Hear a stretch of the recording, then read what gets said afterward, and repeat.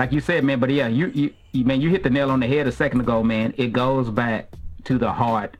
And the thing about it, man, is like, I can remember when I first believed, it was like there was this immediate change. Even though I had some inabilities to walk some of it out, there was this immediate change, though, where there was so much conviction when I just did my own thing and went out there and, oh, I don't care, I'm just going to do it. Man, there was so much conviction. It was almost like death was all around me when I was just going to do what I wanted to do. And it's like God was saying, oh, you just going to do what you want to do. No, you see what I was saying, Lord, was...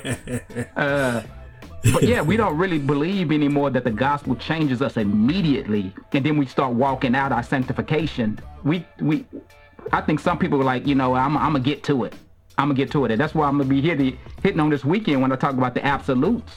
Like, God wants us, like the Andrew Murray book, he wants us to surrender absolutely. He ain't like surrender just a little bit to me at a time, because we really got to a place where I'm gonna work on me. I'm gonna work on me gospel. I'm gonna do a little bit, and I'm gonna do a little better. And then, okay, I'm gonna stop doing this. But it's like, nah, man, God didn't come to play pity pat with you.